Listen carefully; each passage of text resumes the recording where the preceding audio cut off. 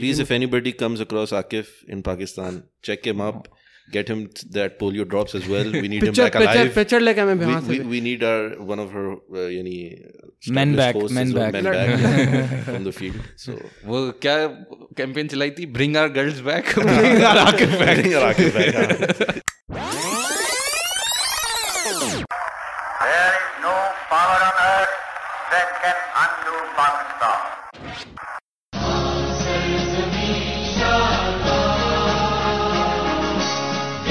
I love the Muslims. I think they're great people. Yesterday, my 11-year-old son telephoned me from Karachi, and he said to me,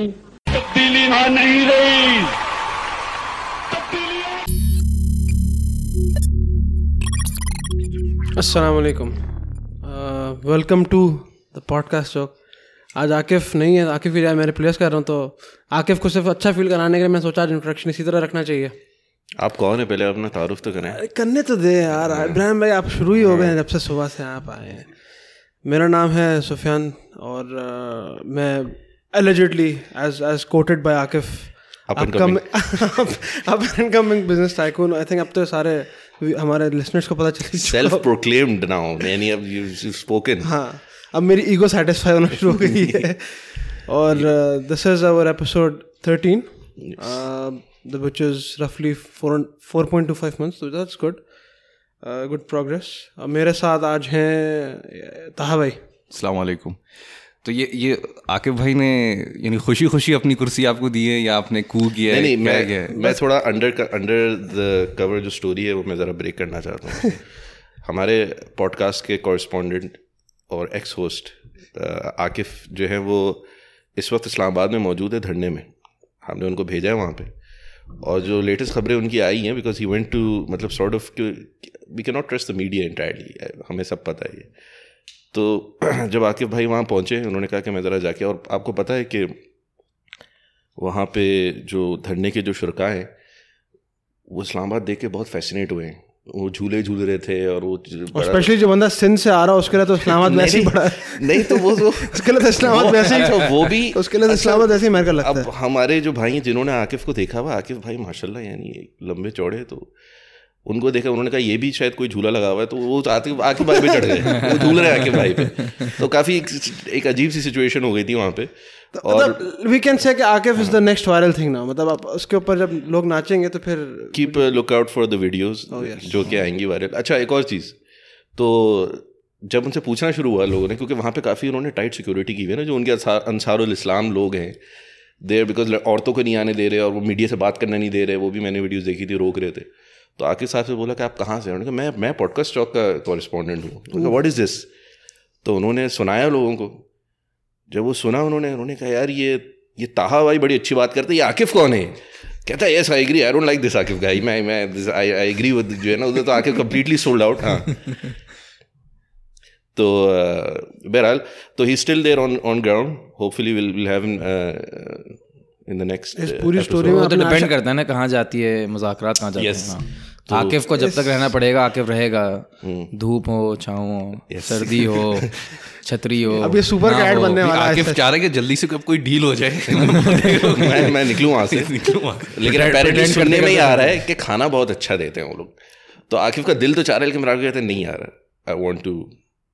अच्छा, इब्राहिम भाई ने तो introduction ही काट दिया। मैं कहा मैं आपको पहले इंट्रोड्यूस तो करा लूँ। आपने इंट्रोड्यूस सलाम किया नहीं, आपने शुरू कर दिया बात है। आप सलाम कर ले पहले से। करें जनाब सलाम। आप करें सलाम। सलाम है पूरी कौम को। अच्छा, और इसके साथ हमारे साथ अशर भाई भी थे। अस्सलाम वालेकुम रहमतुल्लाहि व बरकातहू। अब हम फाइनली हमने इंट्रोडक्शन किक ऑफ कर लिया है, तो let's move on to our first big story, जो कि विच वाज वेरी रिसेंट। इस पास्ट का वीक में एयरलिफ्ट, जो कि एक राइड हेल सर्विस से कंपनी है, उन लोग का भी ऊबर करीम की तरह बिजनेस मॉडल है, तो उन लोगों ने एक सीरीज ए फंडिंग की थी। किसी को पता है सीरीज ए फंडिंग होती क्या है वैसे? ये अशर भाई शायद बेहतर It बता was सकते हो। said to be the largest series A funding. I think $12.1 million. Correct. But था क्या series A funding होती क्या है? यार there are different stages of financing, VC Correct, financing. correct. Seed है, angel है, seed है, उसके बाद series A, B, C तो इस तरह। इसका एक छोटा सा इंट्रोडक्शन ये कि क्योंकि अगेन बहुत सारे लोग प्रमोट कर रहे थे कि लार्जेस्ट सीरीज फंडिंग है फॉर अ पाकिस्तानी स्टार्टअप, तो सीरीज ए फंडिंग ये होती है कि पहले जो इन्वेस्टर्स कैपिटल डालते हैं, मतलब जो शेयर होल्डर्स होते हैं, उसके बाद that is the first time जब आप एक्सटर्नल शेयर होल्डर्स के पास जाते हो और फिर बेचते हो. तो this is a series A funding और this is the largest by a Pakistani startup. $12.1 million raise हुए थे. सुफियान, मुझे लग रहा है कि यानी यहाँ पे जो आप एक प्लेस ऑफ पेन और गम की जगह से आ रहे हैं, जो आप खबर जिस तरह से सुना, क्योंकि मेरे सुनने में आया एयरलिफ्ट कुछ और तो नहीं है कि नहीं, आपको कुछ अपॉर्चुनिटी थी जो आपके हाथ से निकल गई. Lost an opportunity. कुछ गम बस ऐसे ही रहे. तो just to give a small intro के 12 मिलियन रेज हुए थे और जिस कंपनी ने रेज किए हैं उनके पास ऊबर, स्क्वायर, लुकर वगैरह में भी शेयर्स हैं. तो इट्स अ गुड कंपनी. इसका काफ़ी अच्छा पॉजिटिव आउटलुक आया फ्रॉम पाकिस्तानी स्टार्टअप्स. मैं देख रहा था in fact on Facebook and Twitter. काफ़ी अच्छा लोग इसको परसीव कर रहे थे क्योंकि पाकिस्तान में ऑफ लेट स्टार्टअप्स एक बहुत बड़ी स्ट्रगल से गो थ्रू कर रहे हैं. आई थिंक अशर भाई, अगर आप इस पर कुछ ऐड करना चाहें. यार इस पे मैं जो ऐड करना चाह रहा था थोड़ा एंड में था, too sort of anti climactic किस्म की चीज़, तो मैं उसको थोड़ा सा एंड में छोड़ देता हूँ.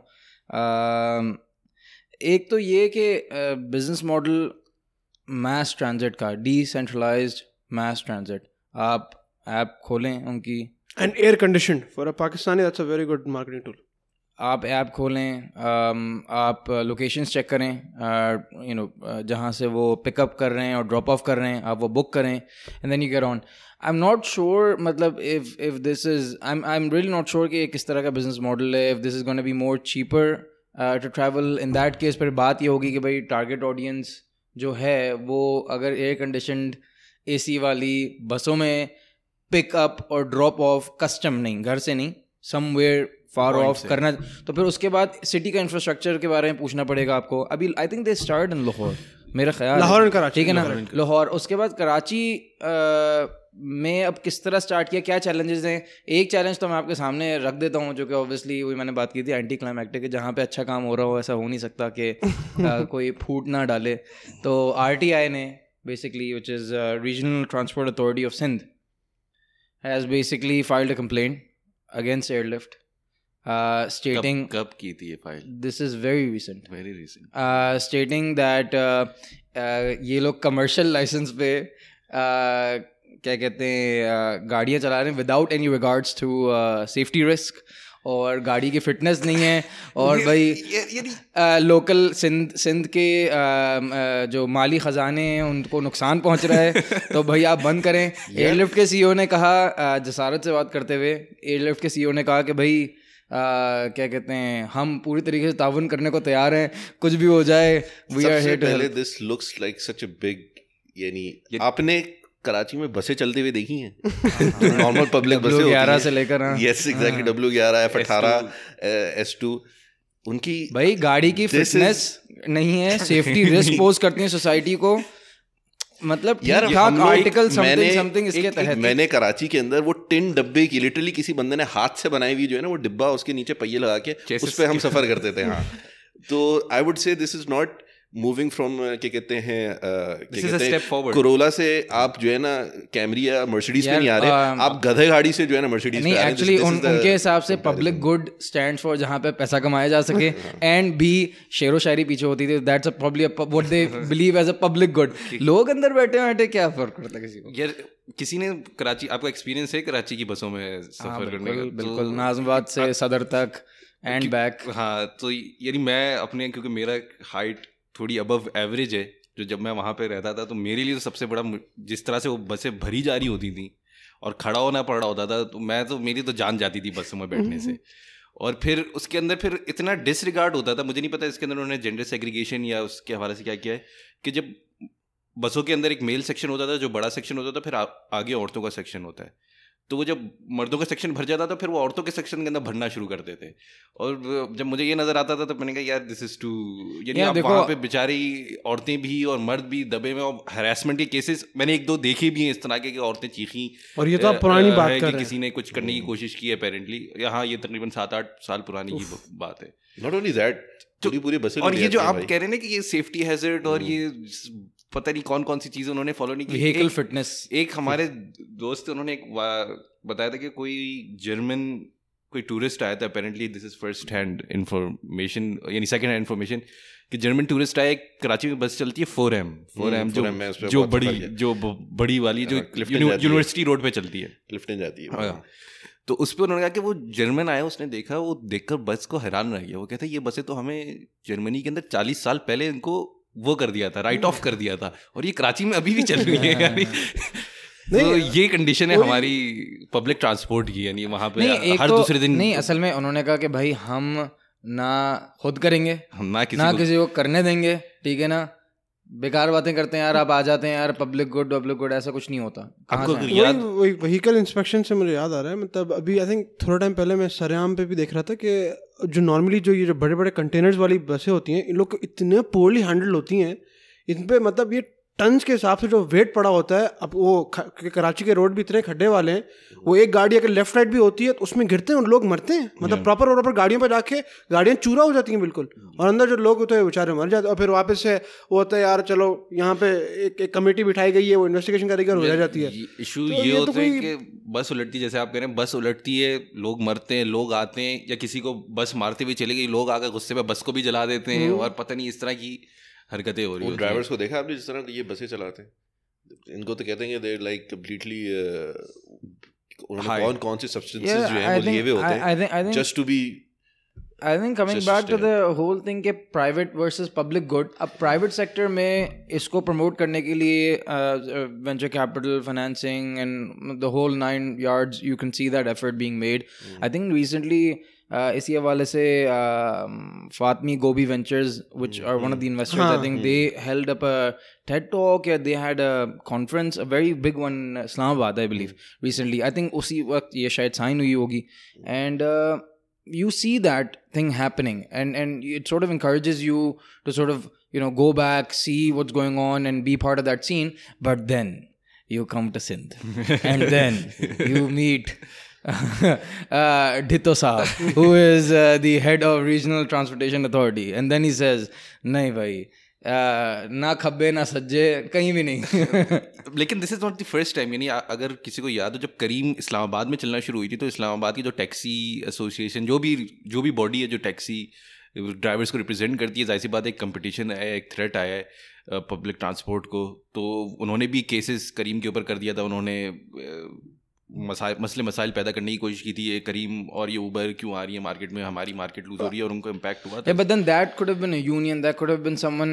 This you're talking about the authority, the authority on this, on the regulatory authority, the regulatory authority. But I think in the wider picture, I think ये हमारी पाकिस्तानी पॉपुलेशन को हेल्प करेगा, क्योंकि ऑलरेडी उबर एंड करीम चाहे वो कितने ही सस्ते क्यों ना हो जाए, अभी भी काफ़ी सारे लोग के लिए महंगे होते हैं। और also it's a positive sign, अगर आपके पास फॉरेन इन्वेस्टमेंट कमिंग इन, तो एक this is not foreign investment, locally Pakistan का एयरलिफ्ट, हाँ करेक्ट, बट जो इन्वेस्टर्स हैं वो बाहर से लेके आ रहे पैसे, तो ये थोड़ा कॉन्फिडेंस दिखाते हैं मार्केट में, तो इंशाल्लाह this in the long run should be good. Although मैं बड़े बुरे दिल के साथ कह रहा हूँ, बट हाँ होना चाहिए आई थिंक पाकिस्तान के लिए। अगर सुफियान को ये अपॉर्चुनिटी बन जाती ना, तो he would have moved from up and coming Sufiyan को पता चल गया, सुफियान तो फॉलो अप करेगा, लॉबी करेगा, आरटीए वाले बंद करें भाई, इसको बंद करें ताकि मैं अपना वेंचर, आप मेरा सारा प्लान यहीं पे खोल देंगे तो फायदा क्या होगा मेरा। लेकिन इसमें ये बात है कि hopefully step in the right direction for the business community, यानी एंटरप्रेन्योरशिप। हमारे पास जो लड़के हैं उनके अंदर थोड़ा कॉन्फिडेंस आएगा, they will try new things. तो लेकिन इसमें एक और चीज़ है, one very good aspect that we can talk about is कि जितनी गाड़ियाँ अब हमारी सड़कों पे हैं, कितनी पोल्यूशन होती है। And Pakistan is one of the top 10 countries जो कि क्लाइमेट चेंज से जो है ना वो अफेक्ट होने के उसमें ख़तरे में। तो पोल्यूशन के ऊपर इस ऐसे बात करनी ज़रूरी है कि लाहौर के अंदर हमें अभी जैसे पता है कि पिछले तकरीबन 2-3 हफ्ते हो गए, ऑलमोस्ट 2 वीक्स हो गए, कि जो स्मॉग है ना, जो आजकल बड़ा वायरल एक सिचुएशन बन गई है कि लाहौर के अंदर it has gotten to this point, ये जो हर साल का एक फिनोमेना होता है, as soon as we getting into winters, वहाँ पे एक इतनी गंदी वो air, dust, pollution, smoke, whatever you want to call it, it becomes so unbearable कि लोग जो हैं वो नहीं निकल पाते घर से। इमरजेंसी सॉर्ट ऑफ जो है ना वो सिचुएशन हो जाती है, मास्क लोग पहन लेते हैं, स्कूल्स बंद हो जाते हैं लाहौर के अंदर, और गवर्नमेंट को जो है ना वो बाकायदा एक यानी अनाउंसमेंट करनी पड़ती है। और रिसेंटली मैं देख रहा था कही थी कि Lahore has become the worst,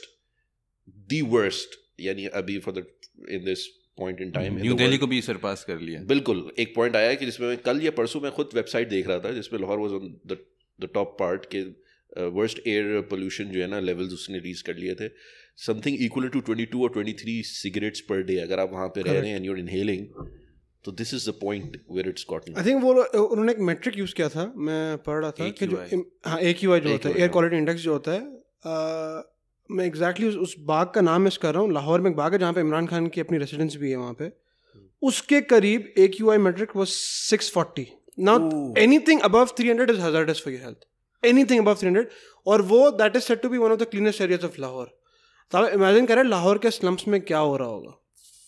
नहीं, लेकिन this is not because of के गाड़ियां चल जस्ट बिकॉज. हाँ, लेकिन this is the main contributing factor. The major factor is the stubble burning, जो क्रॉप बर्निंग होती है. ये इंडिया में भी हो रही है, पाकिस्तान में भी हो रही है, और इंडिया में भी जो हो रही है, जाहिर सी बात है आपकी वो एयर फ्लो की वजह से पाकिस्तान में भी आती है. पानी हो, हवा हो, सारी इधर आ जाती है. इंडिया से आ रही है हमारे पास. और इंटरेस्टिंग स्टैट्स मैं आपको बताऊं, मोस्ट पीपल वुड थिंक, और इंडिया भी इम्पैक्ट हो रहा है. इंडिया के भी बहुत से सिटी इसी क्रॉप बर्निंग से, I think top most polluted cities India के हैं. अच्छा, मैं एक सवाल करना चाहता हूँ, सॉर्ट ऑफ एक ट्रिविया क्वेश्चन है आप लोग के लिए. अपार्ट फ्रॉम द स्मॉग को छोड़े आप, एवरेज 2018 का जो रिजल्ट्स आए ना population, what is the worst city in terms of pollution in Pakistan? Peshawar. Lahore. Has to be Lahore. Peshawar.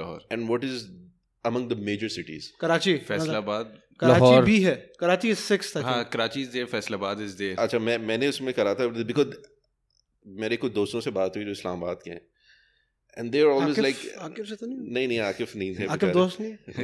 तो एडमेंट थे कि नहीं यार, Karachi has to be the worst और Islamabad has to be the best in terms of क्या कहते हैं, क्योंकि व्हाई नॉट. तो मैंने जाके चेक किया 2018 के रिजल्ट्स के अंदर, तो I am talking from top down, यानी द वर्स्ट इज नंबर 1, तो 3rd पे फैसलाबाद था, 10th पे लाहौर था. This is world rankings. Islamabad was 239 and Karachi was 318. यार हम बहुत अच्छे हैं. तो बहुत देर से, एंड ऑब्वियसली इसी पे गुजारा कर लो. The contributing factor is definitely कि आप when you buy the sea, तो वो सी ब्रीज जो है ना वो फ्रेश एयर लेकर आती है, और वो सॉर्ट ऑफ आपका जो कंजेशन जो बन जाता है वहाँ पे, उसको वो करती है, ऑफसेट करती है थोड़ा. नहीं, आप ये कह रहे हैं ना, मैं अच्छा इसलिए कह रहा हूँ कि मलिक अमीन असलम है जो कि he is advisor to the prime minister on climate change.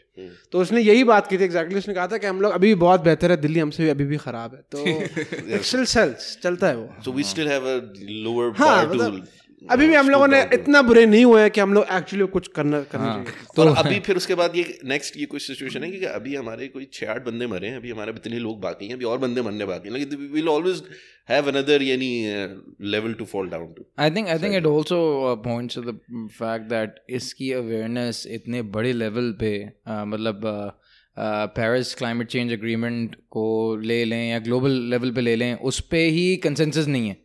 आपको US is no more signatory, तो आपको कंसेंसस उस लेवल पे भी नहीं मिलता. हमारे यहाँ जहाँ पे बंदा किसी और वजह से मर रहा है, कट रहा है, परेशान है, उन चीज़ों को जाहिर सी बात है मद्देनज़र रखते हुए ये प्रॉब्लम्स छोटी लगने लगती हैं. जब ग्लोबल लेवल पे कंसेंसस नहीं मिल पा रहा, जहाँ पे उनकी प्रॉब्लम ही ये होनी चाहिए, जहाँ पे वो कह रहे हैं भाई हमारी यही प्रॉब्लम है और कोई प्रॉब्लम नहीं है. लेकिन there was quite a bit of silent treatment on this regard from the government. यानी काफ़ी अरसे तक उन्होंने इग्नोर किया. फिर जब बहुत ज़्यादा ह्यू एंड क्राई रेज हुआ, which has been the case amongst all things, dengue outbreak हुआ, there was nothing, polio outbreak हुआ, हमने अभी वो रिसेंटली एक खबर आई थी पोलियो आउटब्रेक में आएंगे थोड़ी देर बाद. खैर, टॉकिंग अबाउट लाहौर, थोड़ी सी हम ड्राइव करके निकलते हैं करतारपुर की, जो कि रफली 120 किलोमीटर्स दूर है. करतारपुर पे इमरान खान ने, क्योंकि again Kartarpur is of very high importance to the Sikh community, और वहाँ पे उनके फर्स्ट गुरुजी माने जाते हैं कि वहाँ पे गुरुद्वारा है उधर. गुरुद्वारा, करेक्ट. तो इमरान खान ने उनके जो वीज़ा रेगुलेशंस थी वो ईज़ ऑफ कर दी थी, क्योंकि उनकी अभी बर्थ एनिवर्सरी आ रही थी, और अगेंस्ट क्योंकि आज सिख कम्युनिटी वहाँ पे सेलिब्रेट करते हैं. तो तावे आपका क्या कहना है इसके ऊपर? मतलब is it a good move, is it a bad move, और इज़ इट न्यूट्रल? कुछ फ़र्क नहीं पड़ता हमें जनरल. यानी हाँ, अब जाहिर सी बात है कि लोगों को उनके अपने मजहबी जो भी रसूमात हैं उसमें हिस्सा लेने की इजाज़त होनी चाहिए. तो अच्छी बात है कि किया जा रहा है, बल्कि रिलीजियस टूरिज़्म का आजकल हर जगह इजराइल भी रिलीजियस टूरिज्म प्रमोट कर रहा है, सऊदी अरब भी रिलीजियस टूरिज्म को अब प्रमोट कर रहा है, उम्रा और हज को भी रिलीजियस टूरिज्म के अंडर अब प्रमोट करता है। बिल्कुल। तो अब हमारे पास भी एक इंडस्ट्री अब आ गई है इस हवाले से कि हम रिलीजियस टूरिज्म को प्रमोट करें, लेकिन अनफॉर्चुनेटली हम उसको उस तरह से लेकर चल नहीं रहे। या अभी हमारे पास शायद अभी आगे चलकर प्लान हो, क्योंकि उन्होंने ये तो सारी वीज़ा रिस्ट्रिक्शंस भी ख़त्म कर दी। उन्होंने कहा कि एक टाइम पीरियड के लिए फीस भी नहीं होगी और पासपोर्ट, यानी वो सारी चीज़ें हैं, एक वैलिड आईडी पे वो ट्रैवल कर सकते हैं। ठीक है, वो आई थिंक मेरे हिसाब से मेरा एक सवाल है कि क्योंकि हमारी माइनॉरिटीज़ आर नॉर्मली प्रोसिक्यूटेड। आपको डे एंड नाइट आप सुनते हैं कि उनके साथ कुछ ना कुछ हो रहा होता है, and there is no strict action taken. तो isn't this a move that they will welcome? और स्पेशली हमारी माइनॉरिटीज़ की मैं बात कर रहा हूँ, सर पाकिस्तान में भी अच्छी खासी माइनॉरिटी के तादाद रहती है। I think they have welcomed it. यानी वो आ रहा था इंडिया के अंदर, इमरान खान के पोस्टर्स लगना शुरू हो गए थे, जो which made me think. I think Manmohan Singh is going to be part of that 550 Manmohan people Singh, delegation. Sidhu and a few Sidhu, Sunny Deol, Sunny some Deol as of well. the But actors. I was thinking कि अगर ये इमरान खान के posters लगना शुरू हो गए हैं उस पार्ट में, what if this has been a planned thing, scheme from day one? क्योंकि allegedly ये पाकिस्तान आर्मी का इनिशिएटिव था. The chief of the army staff gave the permission because this was such a यानी security एक border का issue था, whatever. तो maybe down the line there is some idea or there is some plan कि you create a soft corner. Khan sahab को वहाँ से लड़ाएंगे क्या? और आप आर्मी स्ट्रेटजी हो कि वहाँ से हम इन्फिल्ट्रेट करें, because at some point, you know, I think 15-20 years ago, late 80s 90s के अंदर एक तहरीक खड़ी हुई थी पंजाब के अंदर, खालिस्तान मूवमेंट जो थी, जिसमें which I think still is alive. जो still है, definitely और is alive. उस वक्त for I don't know reasons best understood by the powers, यानी उस वक्त बेनज़ीर भुट्टो ने allegedly वो सारे नाम दे दिए थे जो freedom fighters थे और जो leaders थे गवर्नमेंट को. If something of that could happen, maybe this is something to offset the Kashmir thing, sort of, but I don't know how long is that going to take. I know हम थोड़ा fantasy land में चले गए, but we could avenge the fall of Dhaka finally. I think going with the same move, again क्योंकि कुछ जो people थे दे वर pre approved, कुछ लोगों को जिनको स्पेशली इनवाइट किया गया था, उनमें से एक बारका दत्त थी जो कि हिंदू मेजोरिटी, हाँ, तो NDTV की, correct, and she is a very active voice in the human prominent journalist, correct. तो अब उनकी वीडियो आई थी कि वो है ना शाह महमूद कुरैशी से जाके बात कर रही हैं कि आप नरेंद्र मोदी को बोल रहे हैं XYZ जो भी है, अच्छा आदमी नहीं ये XYZ, और फिर आप एट द सेम टाइम वो एक्नॉलेज करता है, शाह महमूद कुरैशी एक्नॉलेज करता है कि अगर नरेंद्र मोदी का कॉपरेशन ना होता तो हम लोग ये मूव पुल ऑफ नहीं कर सकते थे. तो डोंट यू थिंक कि एक अच्छा काम थोड़ा सा ज़्यादा ख़राब हो गया? ऐसी बात है, मतलब मीडिया मैनेजमेंट के ऊपर से सवाल तो उठेंगे. अब this is the dual public relation.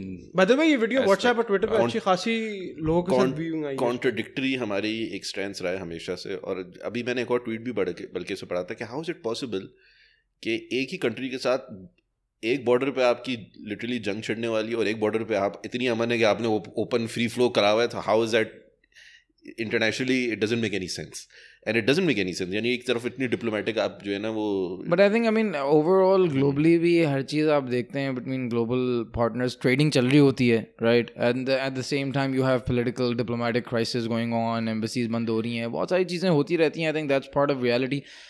But that being said, हमने कोई कसर छोड़ी नहीं थी वैसे कोई कन्फ्यूजन क्रिएट करने में. I think if you go back to Khan साहब्स ट्वीट, ही सेड कि भाई 10 day प्रायर नोटिस की ज़रूरत नहीं है, पासपोर्ट की ज़रूरत नहीं है, एंड क्या कहते हैं US $20 की जो फीस थी that has been waived off. But then I think for a specific period. And then I think through comes DGISPR and says something of that sort कि नहीं है. This happened. And so India was trying to play this whole thing. There's a lot of confusion around Kartarpur corridor, और Foreign Office क्या कह रहा है और DGISPR क्या कह रहा है. But Foreign Office came back and said no, it's there's none of that story. जो खान साहब ने कहा था वो सही है. तो I mean obviously it will take time. Civilian supremacy reigned this time. Yes. लेकिन this is again stark contrast to the treatment of minorities in India. और coming to that, आज की fresh development ये है, there has been an old case, और काफ़ी लोग इससे वाकिफ़ भी होंगे, कि एक बाबरी मस्जिद हुआ करती थी it was almost 400 years old, over more than 400 years old. मतलब जो मुग़ल इंडिया था उसकी बहुत पुरानी, अकबर बादशाह कहते हैं उसके ज़माने की थी ये. और 92 के अंदर बिकॉज हिंदुत्व जो वहाँ पे जो मूवमेंट है वो इस बात को क्लेम करती थी कि ये जो है वो हिंदू टेम्पल है इसके नीचे, और हिंदू टेम्पल को गिरा के उसके ऊपर जो है ना वो मस्जिद बनाई गई है. तो दे वर ऑलवेज, यानी ये बहुत पाकिस्तान बनने से पहले भी एक इशू रहा है कि नहीं इसको गिराओ, हमें दोबारा अपना टेम्पल खड़ा करना है. 92 के अंदर एक मॉब आया, 200,000 people they gathered and they brought it down. मतलब illegally, it was a crime full on. और उसके बाद ये कि काफ़ी राइट्स भी हुए उसी स्टेट के अंदर. फिर गुजरात राइट्स हुए 2002 के अंदर. फिर उसके बाद सुप्रीम कोर्ट ने 2010 के अंदर, जो इंडियन सुप्रीम हाई कोर्ट था, उसने ये वर्डिक्ट दिया कि ये जो ज़मीन है ये स्प्लिट होगी, कुछ हिस्सा मुसलमानों को जाएगा जिसमें मस्जिद बनाएंगे, और जो बल्क ऑफ द एरिया है वो हिंदुओं को जाएगा, वो अपना बंदर बनाए. इस पर ऑब्वियसली फिर राइट्स खड़े हुए.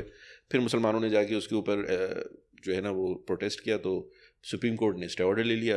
And now today as of this morning the update is के सुप्रीम कोर्ट एज सेट के इसके ऊपर बनेगा मंदिर full on. No, yes, full on मंदिर बनेगा, और मुसलमानों को कोई और ज़मीन दे दो, क्या कहते हैं वो 5-6 एकड़ की ज़मीन है हाँ, करीब के उस एरिया में. हाँ, किसी एक एरिया में दे दो और उस पर मस्जिद ये बना लें जाके. और जैसे ही इन्होंने ये बोला, ऑब्वियसली बिकॉज राइट्स का और प्रोटेस्ट का दोबारा एक थ्रेट था, सारी पुलिस ने आके इस पूरे एरिया को कॉर्डन ऑफ कर दिया है. वहाँ पे उन्होंने बैरियर्स लगा दिए हैं, बैरिकेड कर दिया है. और अब थ्रू आउट द कंट्री जो आरएसएस और बीजेपी के जो सपोर्टर्स हैं वो ऑब्वियसली निकल के सेलिब्रेट करना चाह रहे हैं, लेकिन बीजेपी और आरएसएस की लीडरशिप ने कहा है कि please we don't want to make it seem कि कुछ गलत हुआ है यहाँ पे, तो डोंट इशू एनी जो है ना वो इंसिनुएशन और वो इंसाइटरी जो है ना वो रिमार्क्स ना दें, कोई स्टेटमेंट्स ना दें. As of now, I would say this is probably one of the worst news to come out of India for Muslims, because this is an old case. इसमें बहुत तकलीफ दे अमल था, पाकिस्तानियों को बहुत तकलीफ हुई थी, पूरे रीजन के मुसलमानों को हुई थी. I think Indian Muslims को once again उनको compromise करना पड़ेगा, because they don't really have a choice. एक prominent journalist है राणा अयूब. अगेन कॉम्प्रोमाइज करना पड़ेगा, वो है कॉम्प्रोमाइजिंग पोजीशन के अंदर मेजॉरिटी, और हमेशा की तरह ही मतलब at no point वो लोग अपनी कुछ भी कोई स्टैंड ले पाए हैं. I would like to ask people, यानी जो लोग अभी भी इंडियन सेक्युलरिज्म को प्रमोट करते हैं in contrast to Pakistan, Indian nationalism को प्रमोट करते हैं, मैं मुसलमानों की बात करना चाहूँगा. And I would really like to have this conversation with them कि what has it gotten you? मतलब ठीक है Pakistan India, they don't believe in the split, they don't believe in the independence, but after this what has happened Pakistan के अंदर, तो अल्हम्दुलिल्लाह, मतलब I'm not, हम नहीं कह सकते कि पाकिस्तान के अंदर कभी कुछ नहीं होता, yes, but the scale of what happens in Pakistan is literally, you cannot compare the scale of things that happen between India and Pakistan. एक जैसे अभी रिसेंटली जो एक पिछले साल हुआ था कि मुसलमानों के मैरिज लॉज उन्होंने रिपील कर दिए थे, वो जो तलाक, ट्रिपल तलाक जो भी था. अभी रिसेंट जो पाकिस्तान के अंदर जो खबर चली, एक बहस चली कि क्रिश्चियन मैरिज लॉज को रिवाइज करने की बात हो रही है. उसमें क्रिश्चियन 3 मेजर ग्रुप्स हैं और उनकी एग्रीमेंट नहीं हो पा रही कि हमारा डिवोर्स का होना चाहिए, नहीं होना चाहिए, नहीं something there is a disagreement. एक मेजर कैथोलिक ग्रुप है जो सबसे पुराना ग्रुप पाकिस्तान के अंदर, वो कहता है कि नहीं, हम बाइबल कैनन लॉज हम चाहते हैं फॉलो हो. एक क्रिश्चियन ग्रुप है जो थोड़ा उनका लिबरल ग्रुप है क्रिश्चियंस का, वो कहते हैं नहीं, अब हम मौजूदा ज़माने के अंदर हैं, हमें उसके मुताबिक कानून बनाने चाहिए. तो Pakistan being an Islamic state, and this is one of the principles of an Islamic state, कि जो गैर मुसलमान हैं उनको अपने पर्सनल लॉज अपने मुताबिक इम्प्लीमेंट करने दिया जाए. This is not a concept of secularism, this is an Islamic concept कि माइनॉरिटीज़ को उनके अपने पर्सनल लॉज, अपने मैरिज, अपनी सोशल वैल्यू, जो सोशल जो वो हैं चीज़ें, अपने मुताबिक वो उसको इम्प्लीमेंट करें, फॉलो करें और उस पर अमल करें. तो this is another confusion created about Islamic system कि वो शायद ये लिबर्टी नहीं देता. ये लिबर्टी बहुत पहले से खिलाफत राशिदा के अंदर थी लिबर्टी, ये उसके बाद जो खलीफा है उनके ज़माने में protection of sacred places, protection of ये सारी लिबर्टीज मौजूद, civil liberties, all kinds of liberties. So this is shown that these are not protected under secular system, these can be protected under an Islamic system only. अच्छा, मैं एक और चीज़ बताऊं कि अभी ट्विटर पे Rana Ayub is one of the people in India apparently जो journalist है, prominent Muslim journalist. तो उन्होंने ट्वीट किया कि tomorrow is a big day for India. The Babri Masjid, a monument of faith for Indian Muslim, was demolished on the 6th December 1992 by those in power today. यानी BJP के government में ही हुआ था. It changed my life and a generation of Muslims who were othered overnight. I hope my country does not disappoint me tomorrow. This was her tweet, and I could imagine and understand this was probably the sentiment shared across all the Muslims, not just in India but the region. उसके उस tweet में reply आया Amethi police, which is I think their regional police जो वो है authority जो है, उन्होंने इसका रिप्लाई किया, you have just made a political comment, delete it immediately, otherwise legal action will be taken against you by Amethi police.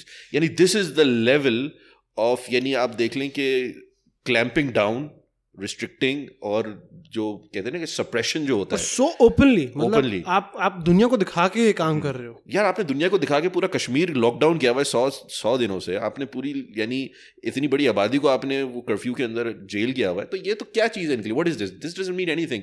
Obviously now they feel more यानी entitled to whatever that they're doing in India, empowered. I think the worst part coming out of whole मतलब this whole fiasco is कि मुसलमानों को ना they can't be bipolar about it. So they can't go on the other extreme and say नहीं you know अगर तुम Hinduism चलाओगे तो हम Muslimism चलाएंगे. But unfortunately what they're saying, नहीं let's go back to the secular, let's unfortunately they're like between a hard and a rock and a hard place essentially. I think talking about Kashmir blockade, one of the major distractions जो अभी हमारे पास एक आज़ादी मार्च था, और अब secondly very upcoming जो नवाज शरीफ का travel has been approved and he has agreed to now travel to London for his medical treatment. उनकी जो मरियम औरंगजेब है, which is I think spokesperson to the PMLN, उन्होंने कहा कि everything has been tried and tested in मतलब पाकिस्तान में जो भी रिसोर्सेज हमने वो ट्राई कर लिए हैं.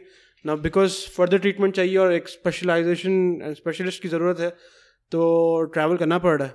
Now again this is one of the arguments लोग कह रहे हैं कि NRO वगैरह सब दूसरी तरफ आता है. पहला आपकी रिस्पॉन्सिबिलिटी है एज अ मुसलमान, आपको किसी को हेल्प करनी चाहिए, अगर नहीं हो रही तो आपको अप्रूव करना चाहिए. I think nobody is going to disagree. मैं ज़रा थोड़ी सी लाइट डाल दूँ just for some of our listeners के इस्लामाबाद हाई कोर्ट ने बेल ग्रांट की नवाज शरीफ साहब को अल अज़ीज़िया स्टील मिल के केस में. लाहौर हाई कोर्ट ने बेल ग्रांट की चौधरी शुगर मिल्स के केस में. उनकी बेटी को भी बेल ग्रांट की on the assurity that she will submit her passport Chaudhry sugar mills के केस में. उनको किस बेस पे बेल ग्रांट की वो एक अलग टॉपिक है.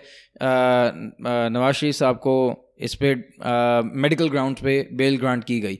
उसके बाद क्या कहते हैं, अब तक जो अब Shahbaz Sharif basically has essentially written to NAB और मिनिस्टर ऑफ इंटीरियर कह रही है अब हम उसको कंसिडर कर रहे हैं इन कोऑर्डिनेशन विद NAB. एंड आपकी जो फिरदौस आशिक अवान है, which is our essentially government spokesperson and media information secretary, कह रही हैं कि हम किसी तरह का सियासी इंतकाम नहीं लेंगे एक बीमार नवाज शरीफ से. तो यानी आप क्या मतलब आप सियासी इंतकाम ले रहे थे जब आपने बोला था कि AC निकाल लेंगे? क्या व्हाट इज, मुझे आज तक ये समझ में नहीं आती कि हम are we on the side of law, are we on the side of political vengeance? What I mean can we make up our mind at least कि चलो हम लीगल ग्राउंड से बात कर रहे हैं तो चलो we can challenge legal grounds. अगर हम पॉलिटिकल ग्राउंड से बात कर रहे हैं तो we can then your stand should have been I don't care. देखिए अभी जो रेमिफिकेशंस है ना इसकी, जो ये जो आया है वो सोशल मीडिया के ऊपर और जनरल जो मैंने देखा है कि PTI वाले तो बहुत परेशान है एंड दे ट्राइंग टू किसी भी तरीके से कि हम लोग जो है वो एक्सेप्ट फॉर शेख रशीद ने कहा मैं तो कब से कह रहा था कतर वाले आएंगे लेकर चले जाएंगे. सही है. एक सवाल है, क्योंकि देखें इमरान खान ने थ्रू आउट इस पॉलिटिकल कैंपेन और फिर जाके US में भी उसने इसी चीज़ के ऊपर बात कर रहा था. तो मेरा सवाल ये है कि ये isn't it of utmost importance कि वो आके क्लियरली एक्सप्लेन करे कि भाई why this was done? क्योंकि आपने बहुत सारी जो अपनी ड्राइव थी वो इसी के थ्रू रन की थी कि भाई NRO नहीं दूंगा, मैं इनको रुलाऊंगा, मैं ये करूंगा, मैं वो करूंगा. और आप अगेन जो भी हो रहा है जैसे भी हो रहा है, आई थिंक हाँ वो एक अलग एक इशू है. हाँ हमें एक तो ये अंडरस्टैंड करना चाहिए कि हाँ अगर उनको सही में जरूरत है बाहर जाने की मेडिकल ट्रीटमेंट की, वो क्लियर आउट करें ना फिर आके. Unfortunately this backlash is a making of their own, of the making of this own government. उन्होंने ही इस तरह का रेट्रिक डेवलप किया पॉलिटिकल कैंपेन के थ्रू, बाहर भी जाकर ऑफिशियली भी उनके वजीर भी ये सब वो कर रहे हैं, बयानात इस तरह के दे रहे हैं. तो ये सारी चीज़ें हो रही हैं, तो इसलिए जो लोग इस पे क्रिटिसाइज नहीं कर रहे कि उनको क्यों बाहर जाने दिया जा रहा है. I think they are coming from a place कि वो they want to highlight the contradiction and the confusion and the bigotry, यानी in the government stances. नहीं, शुरू में इंटरेस्टिंगली शुरू में उन्होंने बोला जुडिशरी पर है, दिस इज ऑन देम, ठीक है ना. अब प्रॉब्लम है कि मिनिस्टर ऑफ इंटीरियर नैब के साथ ये रिव्यू कर रही है केस ECL का कि भाई ECL से हटाया जाए नाम, ये तो ये तो हटा दिया है, गालिबन हटा दिया है एज ऑफ यस्टरडे. तो अब मतलब गोइंग बैक वही वाली बात है, क्लियर जस्टिफिकेशन आए या ना आए, बहरहाल history will mark this as let's say as a day where they didn't follow through on there are many promises that have been made in the past. So and this was one of the bigger promises that have been made in the past. अब आप बोलें कि नहीं भाई हम we don't want to, I would say not bigger, biggest, one of the I don't want, हो सकता है आप बोलें कि नहीं भाई हमारी strategy है कि we don't want him to become a political victim, ठीक है ना. You made him into a political victim by dragging him across through every speech that you ever made literally. आप गवर्नमेंट में आ गया, पार्लियामेंट में खड़े हुए, वो जेल में बंदा, लेकिन आप तब भी खड़े होके जो है ना उसको रगड़ रहे हैं. ठीक है, he is in jail, he is in the court of law and let the system deal with it. नहीं, आपने अपने हर इशू के अंदर जब तक एक गाली नहीं दी आपने उसको, सिंपल भी नहीं है कि यानी let the court of system deal with it. नहीं मतलब आप उसको स्ट्रेंथ करो ना. But why have you been constantly bringing him in literally every issue के अंदर? आप क्या करते हैं कि नहीं मैं इनको नहीं छोड़ूंगा, मैं आप अमेरिका जाते हैं, आप ये करते हैं, आप पार्लियामेंट में खड़े होते हैं. वो कंटेनर वाली स्पीच तो हर फोरम पे जाके आपने की है. ठीक है, तो उससे क्या हुआ है, आपने लोगों के जो टेम्परेचर्स है ना जो वो राइज किए. जो इशू है ना, अनफॉर्चुनेटली एक रेटरिक, सही या गलत मैं उस पर नहीं आर्ग्यू कर रहा, कि एक रेटरिक आपने डेवलप किया इलेक्शन से पहले गवर्नमेंट बनाने. जब आपकी गवर्नमेंट बन गई तो आपने यही रेटरिक मेंटेन किया और उसको बल्कि और बढ़ाया. जब आपकी गवर्नमेंट बन गई तब देन यू शुड हैव कि हाँ ठीक है कि we should have move towards building a better system, हम अपने जुडिशरी को स्ट्रॉन्ग करेंगे, हम ये करेंगे. नहीं, आप बयानात मुख्तलिफ किस्म के दे रहे थे. तो इसलिए आपने जब अपना हुकूमत पे आने के बाद भी कहा कि मैं एनआरओ नहीं दूंगा, मैं ये नहीं करूंगा, मैं AC निकाल दूंगा, मैं पता नहीं क्या निकाल दूंगा, तो ठीक है, आपकी फिर लोग इस तरह की कॉन्ट्रडिक्शंस आपकी पॉइंट आउट करेंगे और लोगों को नजर आएंगी. Smart thing would have been the smart thing, क्योंकि खबरें तो आ रही थी कि नवाज शरीफ की तबीयत खराब है, फिर सही है, फिर खराब है, निकाला उसको, जाला निकाला. It became sort of a political circus. और लोगों ने फिर, और गवर्नमेंट वो खुद भी रिस्पॉन्सिबल थी कि वी डोंट ट्रस्ट ये जो मेडिकल रिपोर्ट्स हैं और ये कहाँ से आ रही हैं, और ये जो है ना एक्यूजिशन की जा रही थी फ्रॉम द ऑपोजिशन कि हमें एक्सेस नहीं दी जा रही, हमारे डॉक्टर्स को एक्सेस नहीं दी जा रही, बात को दबाया जा रहा है, छुपाया जा रहा है, until it became to the point when they say allegedly he was critically ill, almost fatal point पे आ गया था. तो गवर्नमेंट ने फिर एक्शन लिया. इसमें दो चीज़ें, इफ़ द मेडिकल रिपोर्ट जिसकी बेस में वो बाहर आ रहा है वो फेक है, let's assume there has been a deal, जो allegedly NRO डील कह रहे हैं कि उससे पैसे लेके या व्हाटएवर, वो जो डील है वो क्या कहते हैं हुई है या डील, तो उसके अंदर भी बहुत बड़ा क्वेश्चन मार्क उठता है कि वाई. और अगर वो कहते हैं डील नहीं है, वो वाकई उसकी तबीयत ख़राब थी, अगर उसकी तबीयत ख़राब थी तो that again falls on the government side कि how did you let it come to this point where he could become a political martyr. You should have given him the best health treatment in literally. उसको अगर अलग ward में रखना पड़ता तो आप रखते, just so you can impart true justice. यानी उसमें एक और चीज़ के जो उन्होंने खुद एक खान साहब ने, गवर्नमेंट ने एक एनवायरनमेंट क्रिएट किया. अब उनको खुद अपने मिनिस्टर्स को रीलेन करना पड़ रहा है. आज बयान दे रहे हैं कि हुकूमती वज़रा इनके जाने के ऊपर जो बयान आते हैं उस पर हल्का हाथ रखें, यानी क्योंकि वज़रा भी यही इस तरह के बयान दे रहे हैं कि ये तो भगोड़े हैं और शेर भागा शेर भाग, कुछ इस तरह करके यानी इस तरह की चीज़ वो कर रहे थे. वो एक जर्नलिस्ट ट्वीट किया था तो मुझे आज पता चला गो नवाज वो का असल मायने क्या था. तो खैर nonetheless we hope and pray कि उनकी वो हेल्थ रिगेन कर सके, रिगार्डलेस के सुनने में पॉलिटिकल स्टैंड क्या है. आकिफ ने प्रोटेस्ट में जाके रनवे पे लेट गया, मैं जहाज नहीं उड़ने दूंगा यहाँ से, ये गलत हुआ है, ये मेरे साथ धोखा हुआ है, and I want some answers यानी फ्रॉम द PM हिमसेल्फ. तो that's also a developing story. तो आई थिंक वो अपकमिंग एपिसोड में हम लोग अनकवर कर पाएंगे कि आकिफ को क्या जवाब मिला directly from the PM. I think slightly एक हम लोग एक वेरी इंटरेस्टिंग स्टोरी है जो भी डेवलप हो रही है ऑन द पोलियो इशू जो पाकिस्तान में हुआ है. जो एक गार्डियन का आर्टिकल आया था कि पाकिस्तान में P2 मतलब पोलियो की जो ग्रेडिंग्स होती हैं P2 के केसेस रिपोर्ट हुए, which is a more It is the most severe form of yes, polio. और वो The under most severe strain of correct, polio. और ऑल्सो वो अंडर 5 के कैटेगरी के बच्चों को इफेक्ट करता है और उसमें उनको पैरालिसिस वगैरह हो जाता है. तो 2014 में रिपोर्टेडली आया था कि Pakistan has completely eradicated it, but of late cases report हुए हैं इसके ऊपर. वो स्ट्रेन एरेडिकेट हुआ है. एग्जैक्टली P2 रिपोर्ट हुआ. ये क्या कहते हैं, एक तो approximately a dozen people have been affected. This is also being reported. This story was broken by a South Asian correspondent for The Guardian, who resides in New Delhi, which was made a huge issue, or as some sort of a justification point by Babar bin Atta, who was the focal point for this polio eradication sort of program. And उन्होंने last month resign कर दिया था. And उन्होंने ज़ाहिर सी बात है बहुत लंबी ट्वीट्स भी की थी कि मैं अब जा रहा हूँ और बड़ा ज़बरदस्त काम हो चुका है और इरेडिकेट भी हो चुका है, सब कुछ हो चुका है. तो when the story broke essentially Babar bin Ata went back Twitter and said कि भाई मुझसे तो कोई कमेंट्री ली नहीं गई है. दूसरी बात जो उन्होंने बहुत स्पेसिफिक की है, which is slightly getting technical, उन्होंने कहा है कि vaccine derived polio virus VDPV was miscommunicated as type 2 wild polio virus WPV. तो कह रहे हैं कि जो VDPV है should not count in the tally of WPV. WPV एक अलग चीज़ है. अगर टाइप 2 ब्रेक हुआ है थ्रू VDPV तो दैट इज़ नॉर्मल. इंडिया में भी हो चुका है, there are multiple cases across the globe जहाँ पे VDPV के बेसिस पे transmission again high transmission zone में जा चुका है पाकिस्तान, लेट्स से. ठीक है, the issue is none of that. ये चाहे टेक्निकल ग्राउंड्स हैं.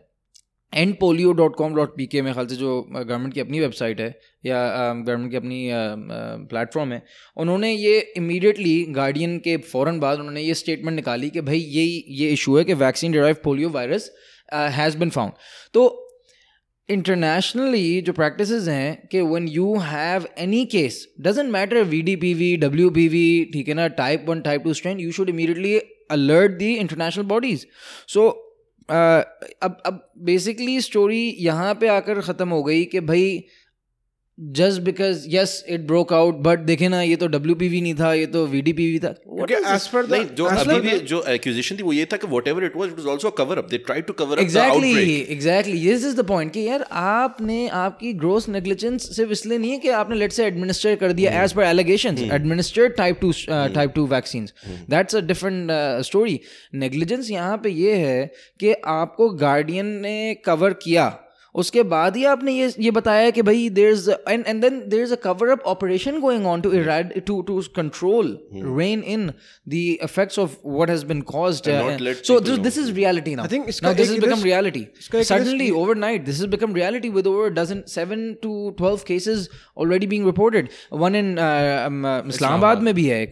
तो I mean I don't understand what is international ramifications बहुत ज़्यादा हो सकते हैं इस स्टोरी के बाद, because पाकिस्तान उस लिस्ट में भी allegedly था या नहीं था, I'm not sure, लेकिन अब आ सकता है कि जहाँ से पोलियो की अगर ड्राइव्स है तो you need to fill out some paperwork अपने मेडिकल रिपोर्ट्स और यानी वीज़ास के लिए वगैरह. That's one part.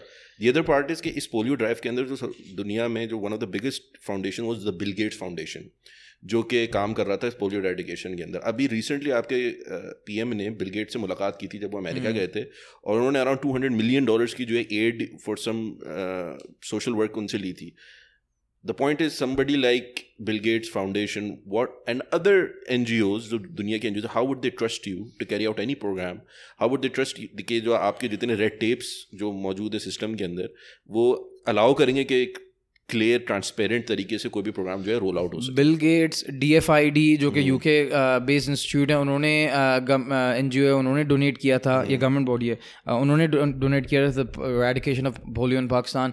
So obviously ये सारी चीज़ें आप अब मैं कहाँ से शुरू करें और कहाँ कहानी ख़त्म करें.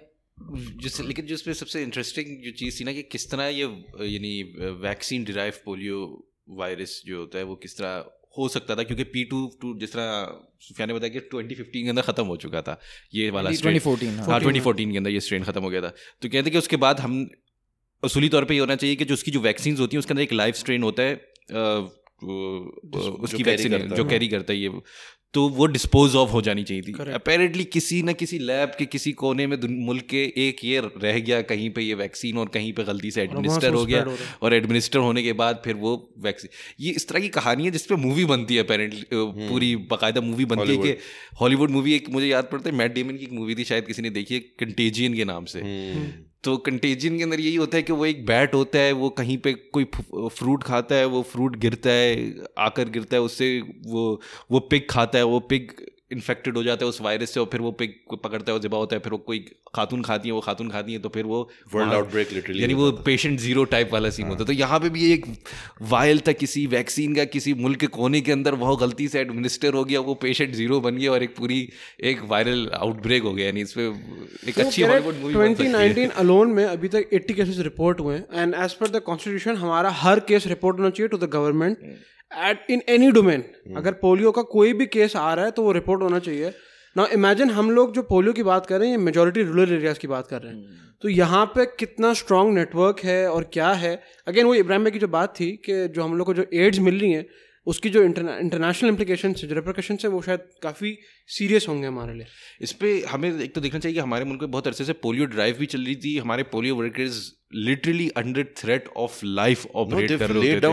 हाँ, they've been killed. अभी रिसेंटली पिछले कुछ महीने पहले खान साहब ने एक पोलियो वर्कर को वो भी दिया था. खान साहब ने एक पोलियो वर्कर को अवार्ड भी किया था, क्योंकि वो एक इतनी स्नोई जगह से बड़ी मुश्किल से वो वैक्सीन पहुंचाने जा रहा था, और उसको अप्रिशिएट भी किया था, जो अच्छी बात है. तो लेकिन जिस तरह वो बाबर साहब ने खुद अपने ट्वीट में कहा कि it's now has turn into a he said she said. लेकिन एक बात तो कंफर्म है कि ये हुआ, रिपोर्ट नहीं हुआ, कवर हुआ, ये जो भी है, लीविंग दैट असाइड, पाकिस्तान के अंदर पोलियो की जो इशू है उसको मिसमैनेज किया है. और ये स्टैट्स बताते हैं, यानी स्टैट्स ये बताते हैं आपको कि 2015 के अंदर 54 केसेस रिपोर्ट हुए. यानी पोलियो इन जनरल जितना कोई भी स्ट्रेन हो, यानी दिस हैज़ बीन मिसमैनेज्ड. 2016 के अंदर 20 केसेस रिपोर्ट हुए, 2017 के अंदर 8, फिर 2018 के अंदर 12, और 2019 के अंदर 80 केसेस, ऑलमोस्ट 80 केसेस रिपोर्ट हुए, which is a combined almost ये रिपोर्ट हो रहे हैं. सबसे बड़ा कंसर्न भी इससे कि रिपोर्ट देख रहे हैं कि जब से ये नए असाइन हुए हैं ये बाबर साहब, इन्होंने this at least the figures give an indication कि he has mismanaged this issue. And the share, यानी वो जो एक होती है, हम उसको कहते हैं कि बेशर्मी होती है कि आपने लोगों की जिंदगी बर्बाद कर दी है, and you're in that position and you'll be allowed to get away with it. That's the thing. If there is somebody who's responsible, then they should be. Yeah, I'm sorry to say you get away in Pakistan for a lot bigger. हमारी पिछली topic ही यही थी. You pay up and you leave. पूरा मुल्क लूट कर tension free. दूसरी, anyways, to counter this, health minister ने डॉक्टर राना सफदर को अपॉइंट किया है as a polio coordinator for national emergency operation centre, and he's fought dengue as well. I think उनके वो इमरजेंसी सेंटर भी उन्होंने लीड किया था. So we hope at the end of the day our prayers are with the affected families and children and people, कि we sort of come out of this crisis. And Afghanistan and Pakistan, यही दो मुल्क हैं, ममालिक हैं दो पूरी दुनिया में इस वक्त जो कि पोलियो को इरेडिकेट नहीं कर पाएँ. तो obviously this is a serious issue. We hope कि ये चीज़ कहीं ना कहीं इख्तिताम को पहुँचेगी इंशाअल्लाह बिइज़्निल्लाह. खैर, अगर हमने कोई डेवलपिंग स्टोरी मिस कर दी हो कि this episode is being recorded as at 9th of November, तो a lot is happening in Pakistan right now. तो उस पर क्रिटिसाइज नहीं करिए अगर हम कोई चीज़ मिस आउट कर गए होंगे. नहीं, करिए क्रिटिसाइज बिल्कुल करिए. बट इस पे नहीं कि आप लोगों ने ये चीज़ कवर नहीं की क्योंकि वो बाद में हुई थी. एट दिस पॉइंट हम कुछ भी लेने के लिए तैयार. अच्छा, please listen to us, provide us with feedback. हमारा email है thepodcast@gmail.com. Please, if anybody comes across Akif in Pakistan, check him up, get him that polio drops as well. We need him back alive. Picture लेके हमें वहाँ से. We need one of her यानी men back from the field. So वो क्या campaign चलाई थी? Bring our girls back. Bring our Akif back. Till then, follow us on Instagram, Twitter. We are on all major platforms. हमारे पास Facebook पे भी हम हैं, Google Podcast, Stitcher, Anchor, podcast shock, SoundCloud, Twitter, Apple iTunes, इतना important तुमने मेहनत की इतनी. सॉरी यार, हाँ भूल गया. हाँ, रेडिट पे भी आप हमसे इंटरेक्ट कर सकते हैं. हम रेडिट के You can लिए भी एक्टिव हैं. interact with us on all the major social media platforms. मैं Email us. आकिफ से नहीं इंटरेक्ट कर पा रहा हूँ, चूंकि उन्होंने कहा है कि गवर्नमेंट ने मुअत्तल कर दिया इंटरनेट आसपास का ना, मेट्रो भी ऑफ कर दिए हैं, तो शायद आकिफ से कांटेक्ट ना हो पाए. आकिफ को खत लिख के भेज सकते हैं. हम खत आपने check लिखना है, और हाँ, तो आप हमें ईमेल कर दें, हम वो खत आकिफ तक पहुंचा देंगे. तो till then, thank you and salam from the church.